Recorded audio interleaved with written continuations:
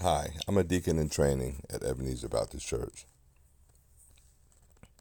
and I've been blessed, highly favored by God.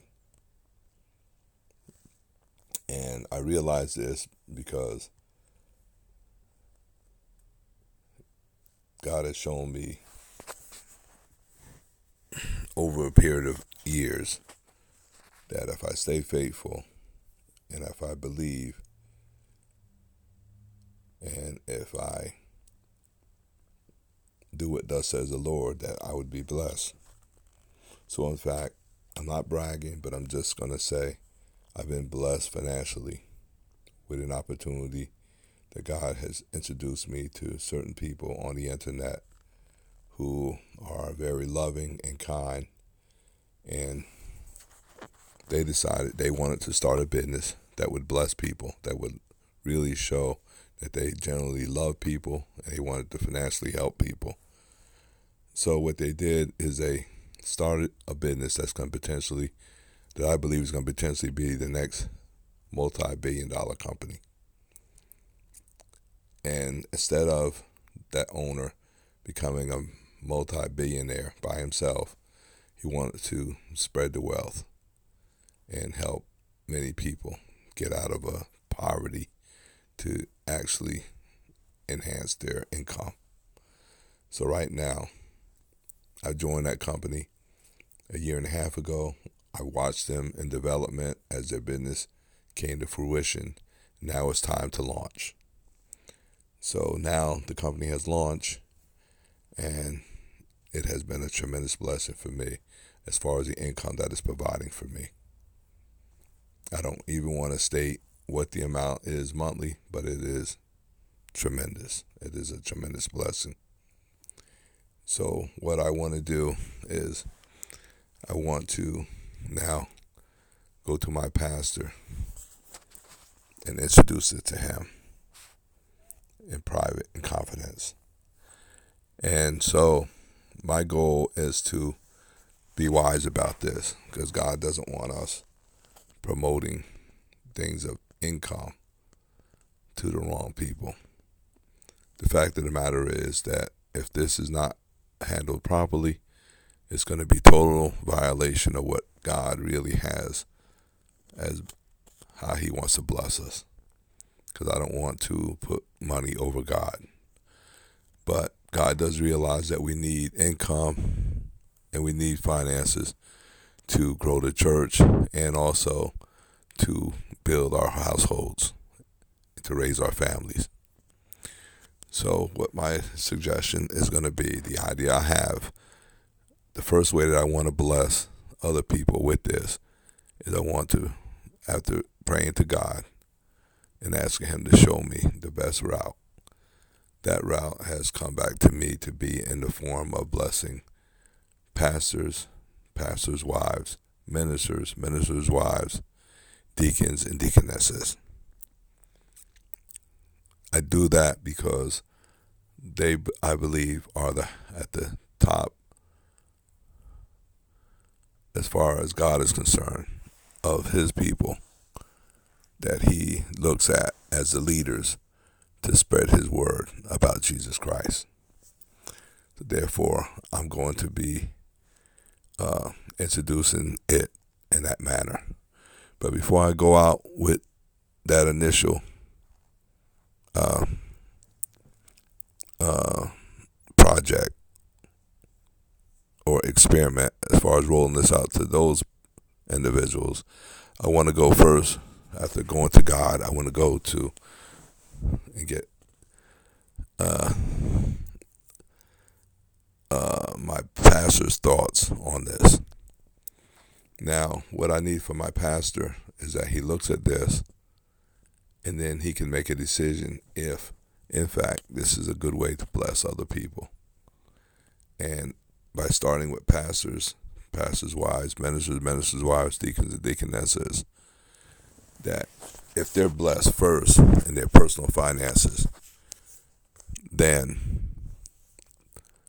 they would then take a major portion of the blessing that they start to receive on a monthly basis after and then begin blessing in a tremendous way their churches and blessing God in the various ministries in their churches. With that said, then they would obviously retain enough of the blessing for themselves so they have their financial affairs in order.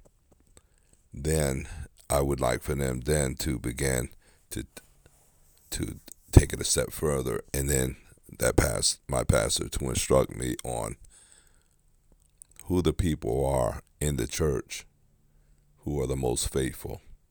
And by the most faithful, not only the people that are most faithful as far as attendance wise, but the people who are actively participating in doing God's work, either through their time or through their tithes and offerings. Then once my pastor we have come to the conclusion, then we want to begin to bless those people immediately to help them receive the blessing that I believe is coming from God to me to be a vessel to be able to bless them. Now the reason this is so important is because if done the wrong way, and if not done in an orderly manner, which God is about order, then the wrong people can get their hands on this and think that God is some kind of a magic genie. And also, this can alter their way of thinking and having them come into church for the wrong reason and thinking that now all of a sudden they should receive a financial blessing that they might not even deserve right now. So what we want to do in the meantime for those people that might have little faith, that might not really be giving back to God in the way that they should, we want to train them up and help bring them in the direction so that God can anoint them with His Holy Spirit, and that He can then touch their hearts so that they change and begin to do things automatically on their own. Sort of a test. The test being that to see if they're worthy of the blessing that God wants to bestow upon them.